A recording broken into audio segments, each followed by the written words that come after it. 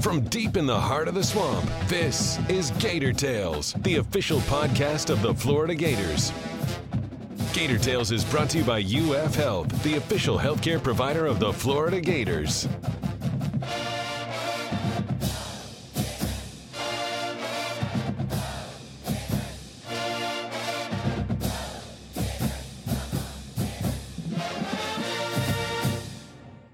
Welcome to Gator Tales. I'm your host, Adam Schick. While the orange and blue may have been slow to hit the gas against Vanderbilt, once they pressed the pedal to the metal, they didn't look back in a 56-0 dispatching of the Commodores. But on a weekend that answered numerous doubts about the resolve of football following the frustrating loss to Georgia, many questions were raised across the street after the 6th-ranked basketball squad lost their 6th straight game to FSU. On today's show, we'll welcome FloridaGators.com senior writers Scott Carter and Chris Harry to discuss the domination of the Doors, the swamp coming to life at noon, future dates with the Sun Devils, basketball's discombobulated outing against the Seminoles, and the current chicken sandwich craze in the PAT. But first, any concerns about a hangover for football that lingered into the first half were dashed in the third quarter, as Florida boat raced Vandy on their way to a shutout victory. So to open this week's roundtable, we asked Scott and Chris to reflect on the most impressive aspects of the performance. They played a complete game. I mean, Dan Mullen said he thought it was their most complete game of the season in all phases. Obviously, they passed for 410 yards. Kyle Trask went for 363. We haven't seen a quarterback throw for that many since Tim Tebow in his final game in the Sugar Bowl against Cincinnati. So the offense put up 56 points. The defense pitched its third shutout of the year. Mohamoud Diabate filling in for the injured Jeremiah Moon. He picks up 3 sacks and wins SEC Freshman of the Week. So some young guys got playing time and produced, obviously. They forced turnovers again. Under 2 losses this season, Adam, they had not had a sack or forced a turnover, and they returned to that style in the win over Vanderbilt, picked off some passes. Donovan Steiner had a couple, had some sacks. One led to a long fumble return for a touchdown by Jonathan Gennard. So really, it was just they went out and did what they should have done. I mean, make no mistake, this is a down team for Vanderbilt under Derek Mason. They were using their scout team quarterback a lot in the second half. So they weren't exactly playing Georgia or LSU, but anytime, you're coming off a loss like that, you got to play a noon game. There's always going to be, I'm sure, a little bit of a question in the coaches' minds. How are they going to respond? And I thought they showed the kind of urgency they needed. And, they were a little slow at times in early going. They missed on some scoring opportunities, obviously. But once they got those red zone opportunities back and took advantage of them, and the points started piling up pretty fast, especially in the third quarter. And again, it was the kind of response that a team that's in the top 10 in the country should have against an opponent like Vanderbilt. People talk about focusing on yourselves, and Florida's had a few of those games this year. And I mean, I'm just looking at the schedule. UT Martin comes in, beat them 45-0. Tennessee comes in, you're better than Tennessee. You beat them 34-3. Towson comes in, you're not supposed to mess around with Towson. What was it, 38-0? And here comes Vanderbilt in, which was basically last or next to last in basically every statistic in the Southeastern Conference. You're supposed to do what you're supposed to do when you're at home, and you beat them 56-0. So this kind of stuff reminds me of what they did when Spurrier and Urban Meyer were here. They didn't mess around with a lot of those teams. And, to Scott's point, they missed some scoring opportunities. First drive of the game, went for a 4th down. This is the second week in a row because they did it against Georgia too. Went for a 4th down, didn't convert. 4th and short, passing the ball, didn't convert. Missed a field goal. I think they threw a couple interceptions in the first half. It's only 14-0. But then 28 points in the third quarter, and I think they averaged over 21 yards of play on 10 plays, and that didn't include an 80-yard fumble return for a touchdown. So, Vanderbilt comes in, big underdog. You're supposed to beat the hell out of Vanderbilt. You beat the hell out of Vanderbilt. Kudos to that's coaching. That's having the team prepared, having a plan. Was it perfect? No, it certainly was. The plan was obviously very, very good. The execution wasn't great in the first half. But it certainly improved in the second half, and you send an SEC opponent on its way. Now, Florida, like we said last week, still has a lot to play for. I mean, 8-2. They got 2 games left in the regular season. They're basically in total control of a New Year's Six bowl game for the second straight year. And technically, they're not eliminated from anything mathematically when it comes to the SEC East. Obviously, Georgia, they do got to win one of those last 2 SEC games. They're hardly gimmies. They got to play at Auburn and they got to play at home against Texas A&M, and those are 2 decent teams. So all Florida can do is take care of itself, and obviously that comes to winning up at Missouri this week, which they probably should, even though I'm sure we're about to talk about this. Missouri is a different team home and away. But taking care of business at home is obviously something that, all the real good teams do, and Florida did this past weekend. And another thing about taking care of business at home that I think is relevant, you guys have been to a lot of these noon games over the years, especially if they're coming off of a disappointing performance like we saw against Georgia. And you have, 10, 15,000 empty seats, people kind of lingering in late. I was really, really impressed that Gator Nation showed up really from the opening kick. I mean, as soon as the game came on, you saw a full swamp. And lots of times for noon games against Vandy, you don't see that. And I think it helped get the energy going and really set the appropriate tone right from the get-go. Yeah, that's been an emphasis the program has kind of made to fans. Scott Strickland will tweet often about that. They're sending a lot of messages on social media, recently to get people in the stands earlier. And it's evidently paying off, because you're right, Adam.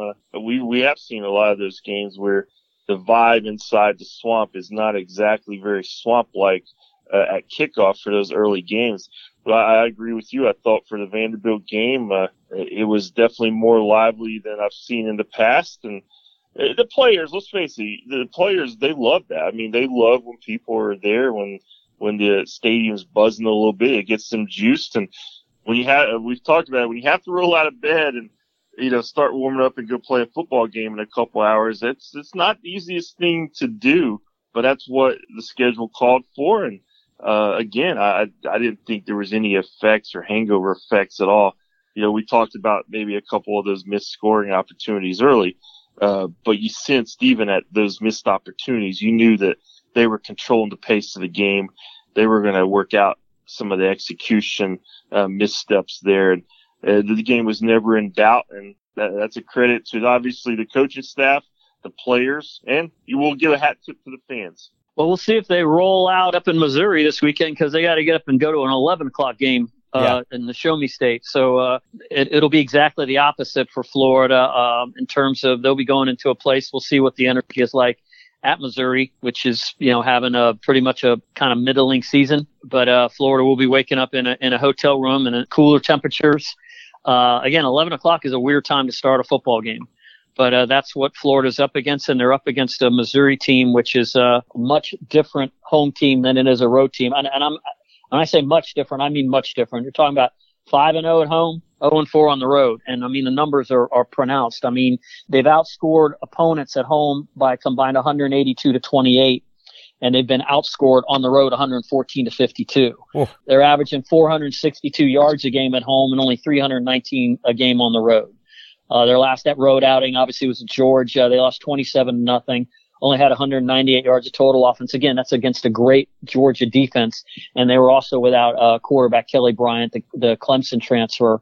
But, here goes Florida. And obviously fans don't have to be reminded what's happened in the last 2 years. Florida has just been destroyed by a total of 50 points the last 2 games they played Missouri, including, a really good 10-win team last year that came into Florida Field and won 38-17.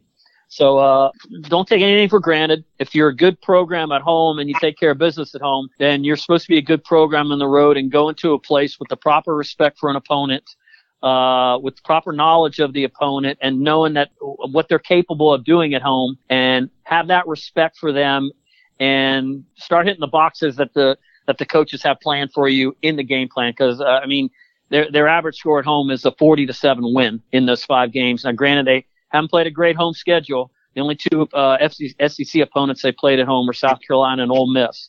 But Florida needs to go there understanding that, remembering maybe what Missouri did to them last year and what they did to them 2 years ago up there in Columbia.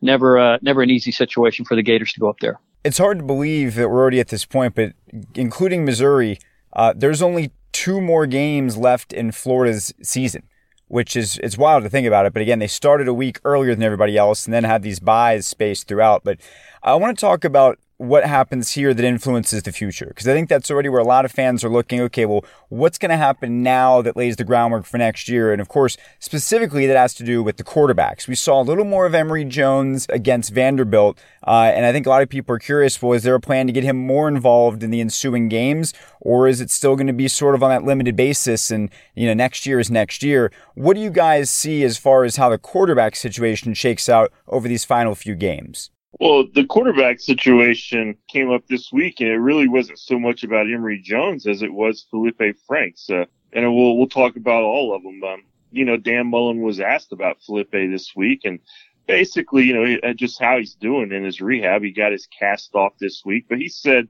it would be very fortunate for Florida if Felipe was back in time for spring camp. With his injury and with its severity, he's still pretty far away from getting back out on the football field.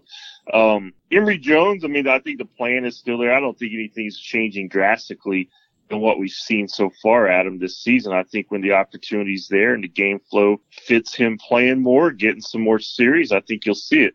But Kyle Trask is clearly the quarterback of this team right now. He's coming off the best passing game of his career. And one thing we've learned about this team in 2019, this is a passing team. It's their bread and butter. It's how they move the ball.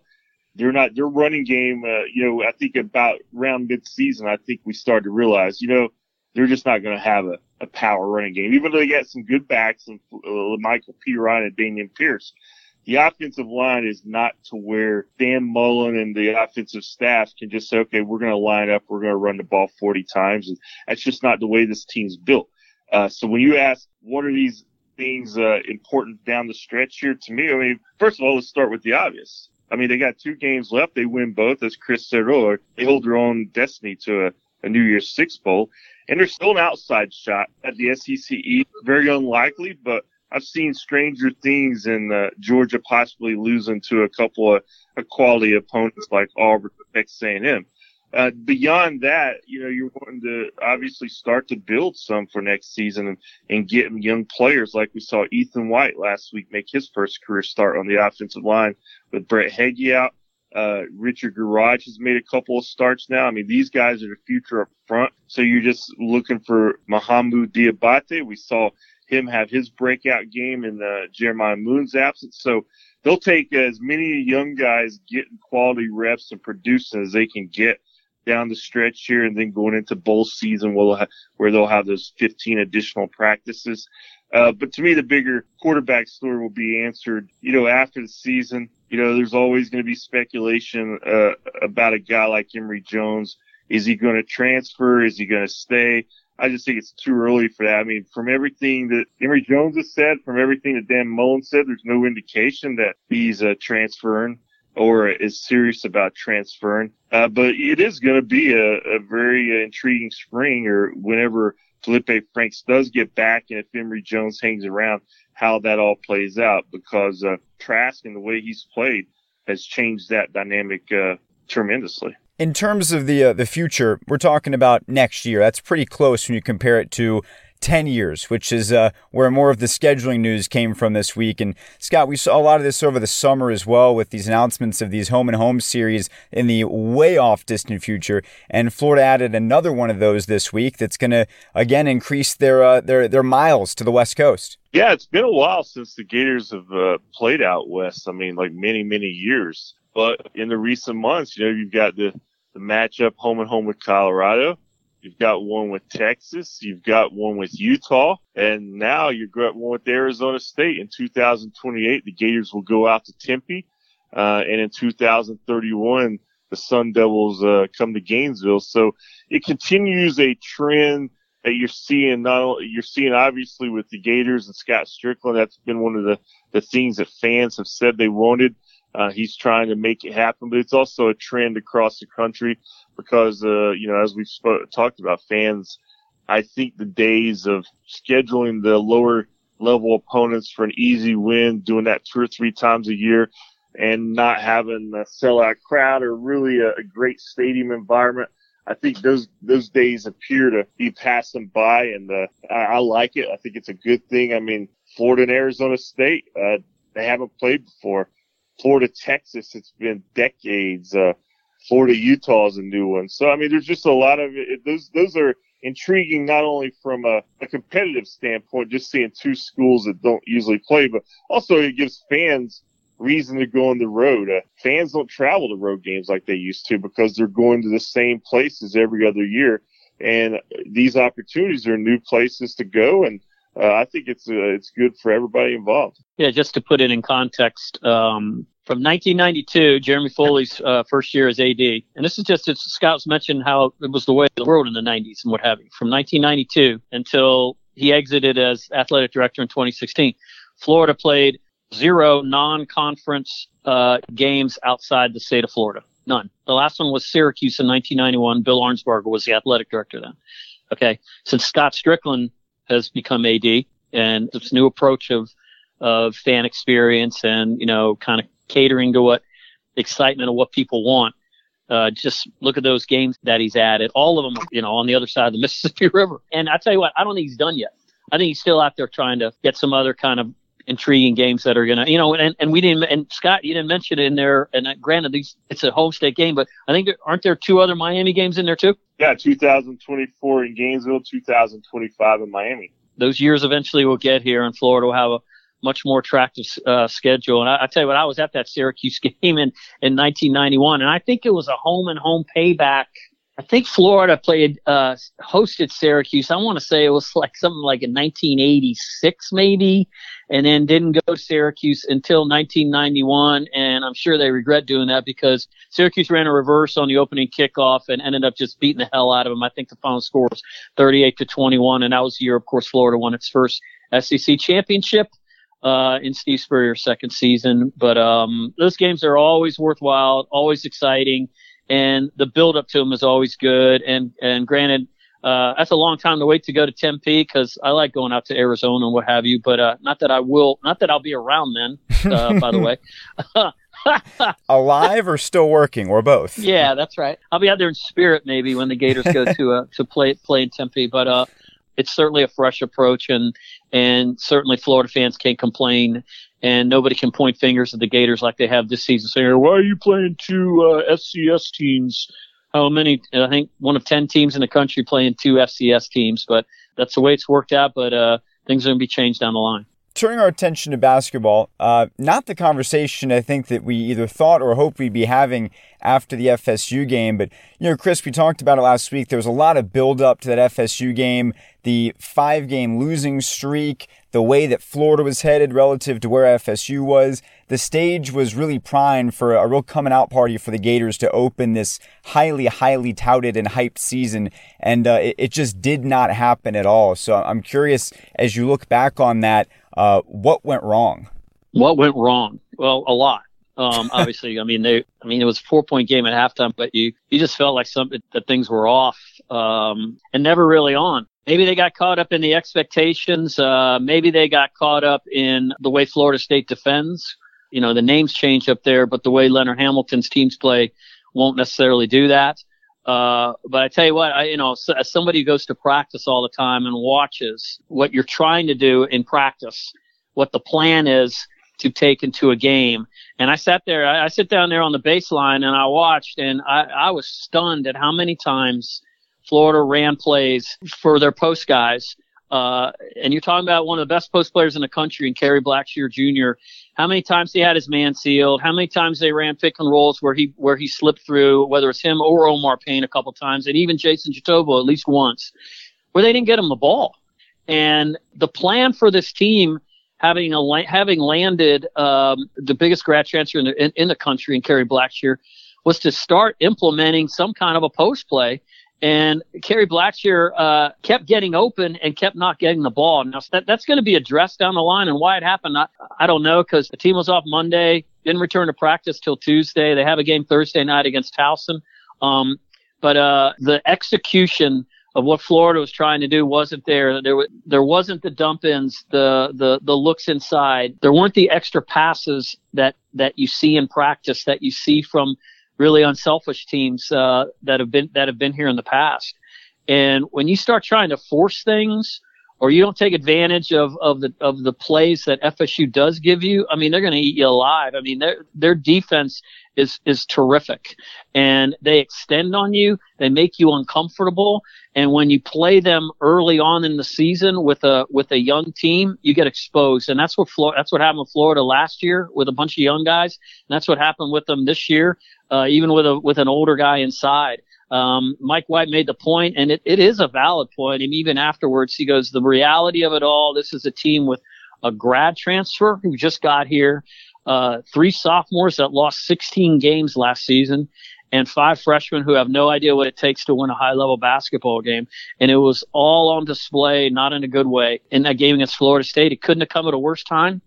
It was a Sunday afternoon. There were 10,000 people in there waiting to see the 6th-ranked team in the country, and they got what looked like the 76th ranked team in the country, or the 106th ranked team in the country. It was not a good performance, but a lot of the issues that went on with that basketball team that day are correctable, and they need to be corrected. They need to be corrected soon because, again, it's a Towson team at home on Thursday. Florida needs to win that game, obviously, but then they go on the road extendedly. They play at UConn on Sunday, and they flip it around and go up and play in the Charleston Classic, where they could conceivably play. They play St. Joe's right out of the box. They could play Miami the next day, and could play Xavier or somebody else. Obviously, it's a 3-team tournament regardless. But some things have to be fixed if they anticipate having any kind of early kind of season success. Certainly basketball is a lot different than football, but, bad losses are bad losses. People are going to react to them. And in a lot of cases, they're going to overreact. And that's what Twitter gives us the window into. So I guess what I'd ask you, Chris, is based on what you just intrinsically know about this team relative to what you saw in game 2 that everybody else saw, what level of concern or alarm do you think is appropriate? Well, I think it was alarming because of 2 things. Because it's FSU, first of all. The fans are tired of losing to Florida State in basketball. I mean, 6 straight times, they actually care about it enough. I mean, they were, what was it? Last year it was 5 straight for football, right? Before they finally broke that. Leonard Hamilton now has a 10-8 record against the Gators. He's 5-0 against Mike White. I mean, that's frustrating. There's probably some level of frustration to the point where, look, I mean, if you're going to get Florida State, this looked like the time you were going to get them, because they had lost the bulk of their team. They went to Sweet 16 last year, went to the Elite 8 the year before. The guys that really gave Florida problems last season and year before that, Terrence Mann, Fee Kabangali, Chris Kumadije, the 7'4", they were all gone. So now you had 2 teams that were both breaking in a lot of new guys, and one just looked totally more prepared than the other. And Mike White was embarrassed by it. He said so afterwards. And the level of alarm would be the team just didn't look cohesive in any way. But if you look at film and see where the mistakes were, like the coaching staff has done, and the coaching staff has and will address with this team, they got to find out why they didn't do what they're supposed to do. And I'm sure that's frustrating for the coaches. Basketball isn't like football. In football, I'd say 70% of the mistakes that are made in a football game are right there for everybody to see. Basketball goes by too fast. The casual basketball fan, just to call it like it is, probably doesn't know what's going on or why that guy just got that basket. And I'm not saying it's all the time, but a lot of the times. That's what film breakdown is for, and the coach is going to spend a lot of time in the film room showing their players exactly what they did wrong, exactly what they missed, because I think Andrew Nembhard's going to be kicking himself when he sees, maybe, I thought about this, not to kind of go stream of consciousness on you, but let's remember for years, Florida hasn't had anyone to dump it into. And certainly this group last year, they couldn't just chuck the ball into Kavarius Hayes and let him go do something. So there may be something to that also. They've certainly practiced enough trying to get the ball into Kerry Blackshear, but doing it in a game and doing it against a team against Florida State is a different kind of animal. But that's something this team has to embrace as far as its identity. They have to start becoming more of an interior team because they have a great interior weapon. And not only is he a great interior weapon with the ball, but when he's double teamed and they fire the post, he's an outstanding passer from down there. So he needs more touches. He was 0 for 5 from the floor. He got fouled. He went to the free throw line 12 times and made 10. He got hit a couple times that they did not call fouls on. He needs much more touches than he got in that game, and they need to find him because he is doing his job. Now those guards got to do theirs and get on the basketball. So we'll see if basketball can turn things around next two games.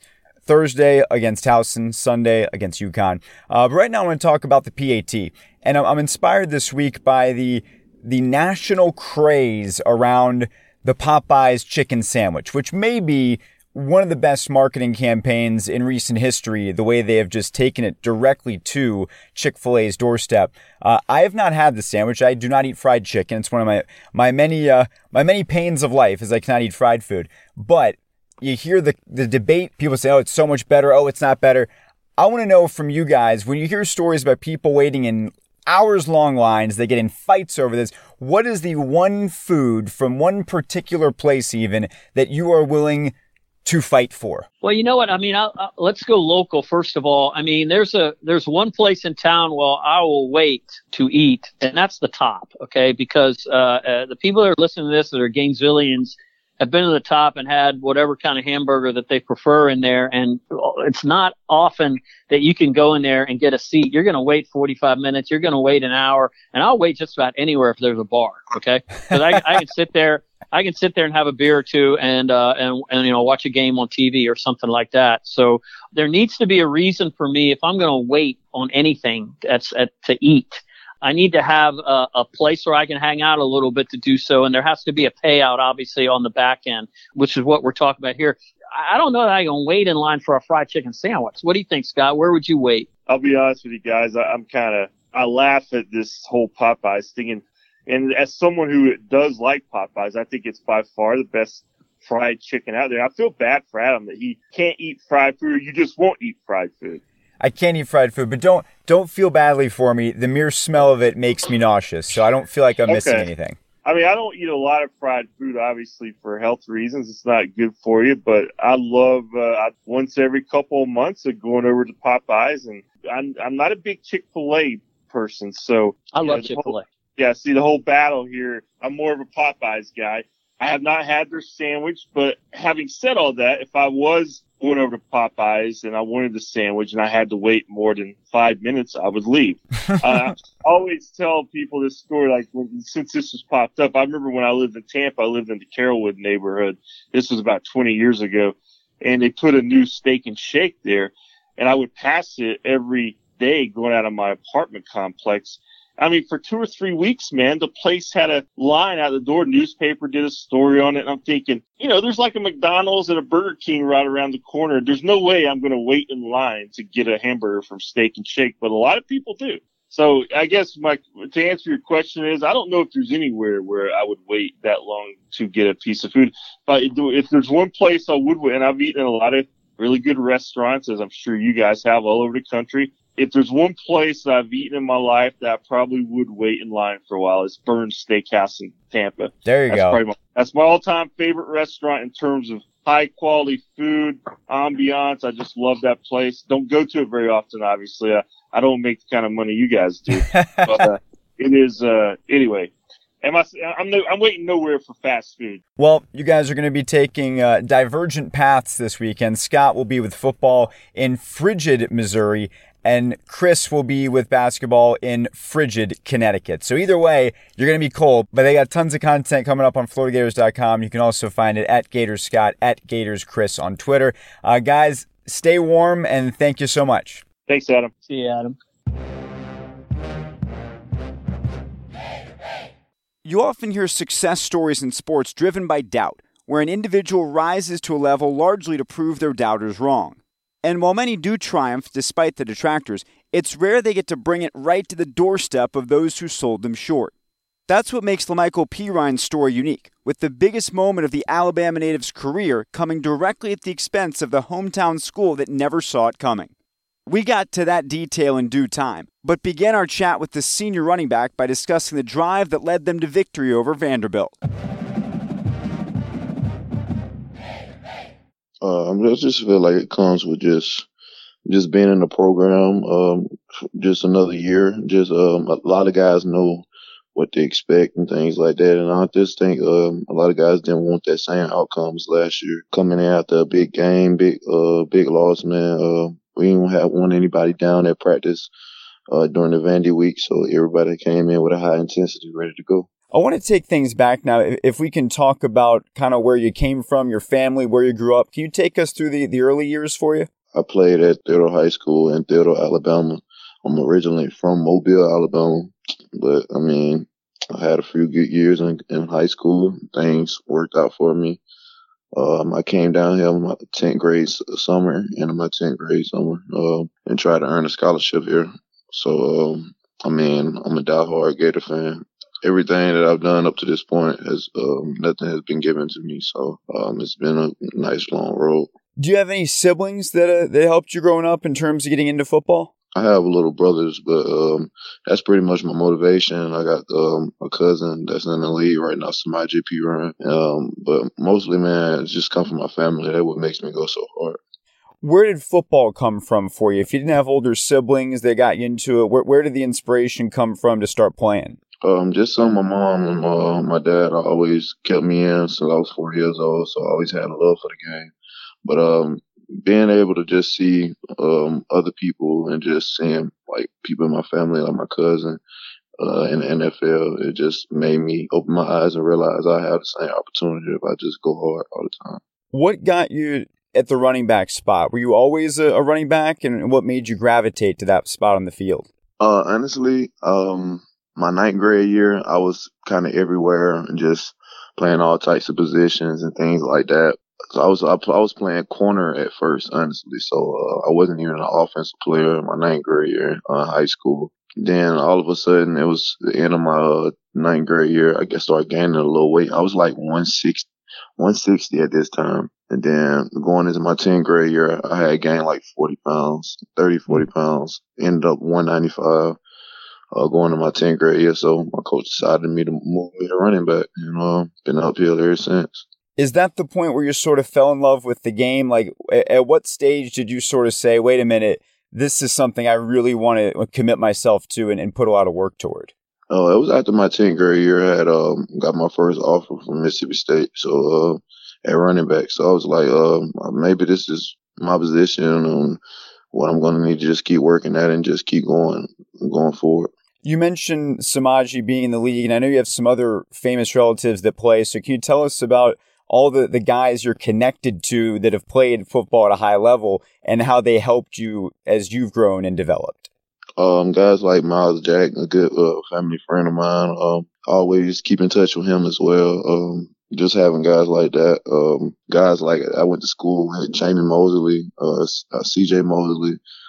Guys that I had chances to growing up looking at, they inspired me to just keep going and realize that football can be a big thing going for me. You mentioned coming to Florida back in 2014.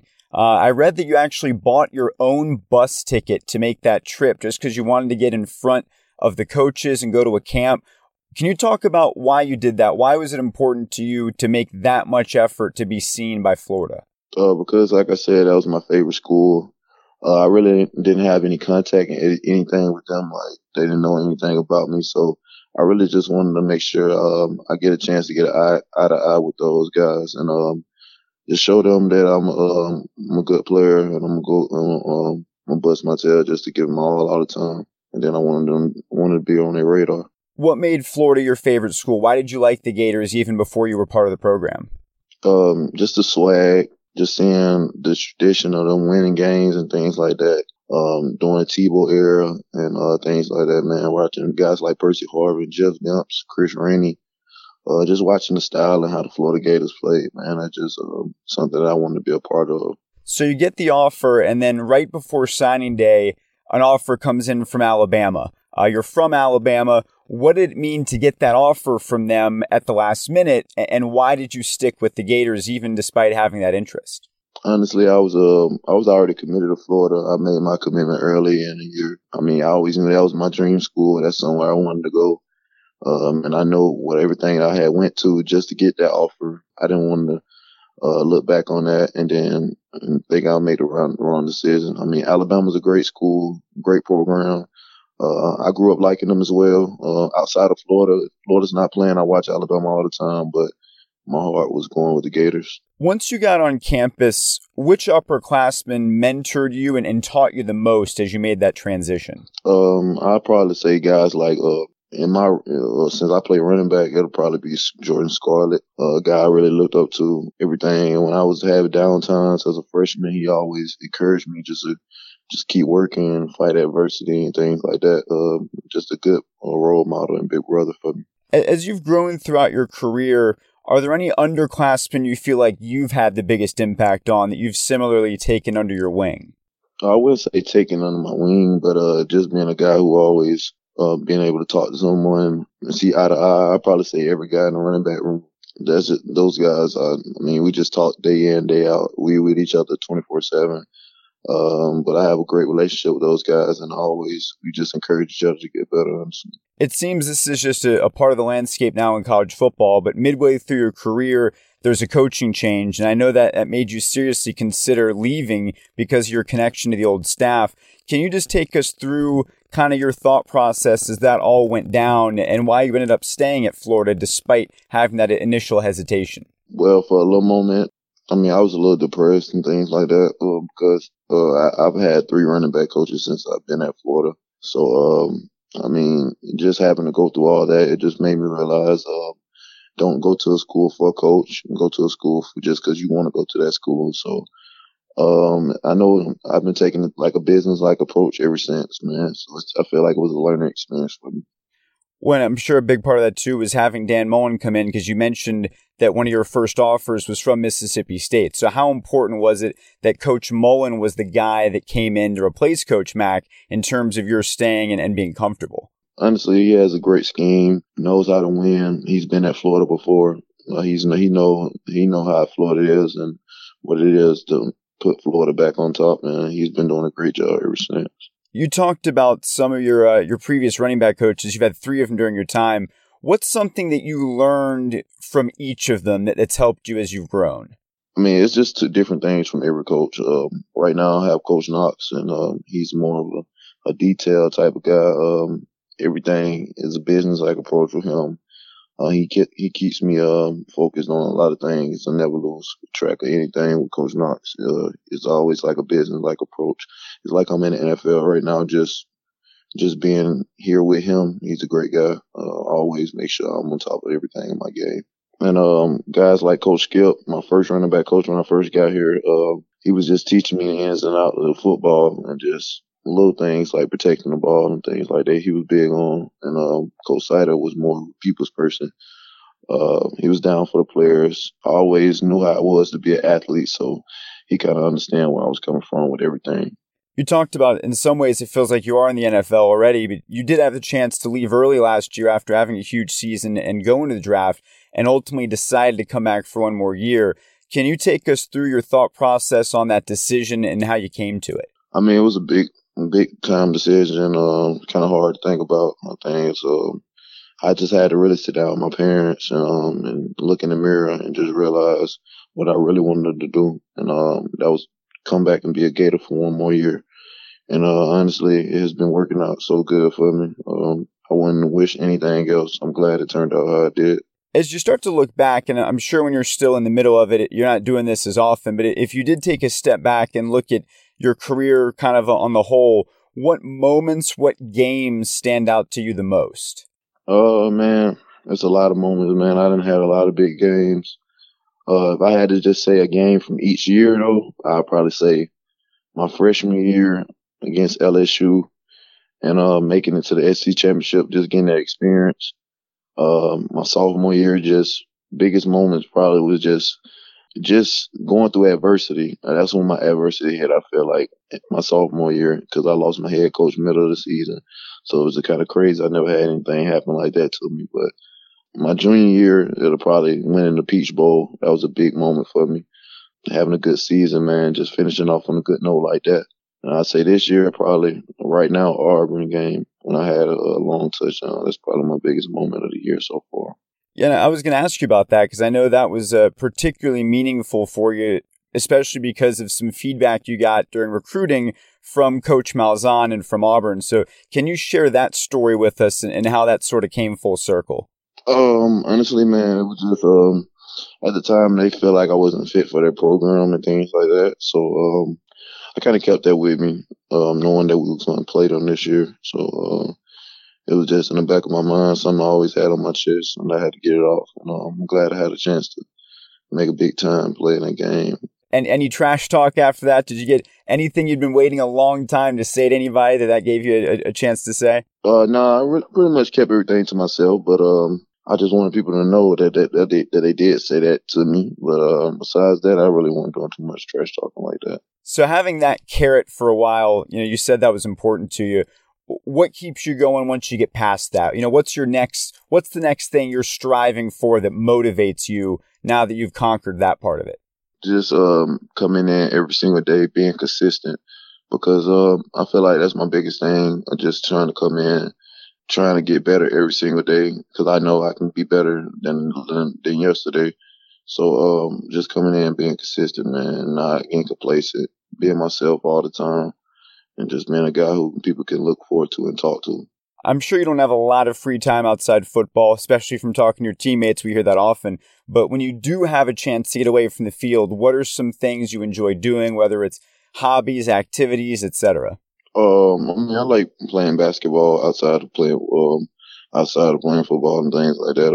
I'm a big video game guy as well. So. Well, what are we playing? Who are we playing with? I'm playing 2K, NBA 2K 20. I play with guys like, I got my homeboy from Alabama as well, Jawan Taylor, the safety, who plays with us. Mm-hmm. That's probably my go-to guy to play with on the game. Tyreek Cleveland, guys like that, play a game with those guys. So this week, they launched the new Disney streaming service. I'm curious what your favorite Disney movie is of all time. Do you have one? Not off the top of my head, I don't. Not really. I was a big High School Musical type guy, though. Okay. Is it, there's a High School Musical series that they have now. Oh, that's cool. So, yeah. Didn't know that. Something to check out when you have some time. Going into this weekend, bringing things back to football, you guys are getting started at 11 o'clock local time against Missouri. How tough is it getting in the right mindset and the right gear when you're playing that early? Just knowing this is an early kickoff, man. I actually like early kickoffs because you get up and you get right to it, and it's no waiting or anything like that. So just got to be prepared a little earlier and things like that, and be ready for the cold air. As long as we do that and fight through adversity, I feel like we'll do pretty good.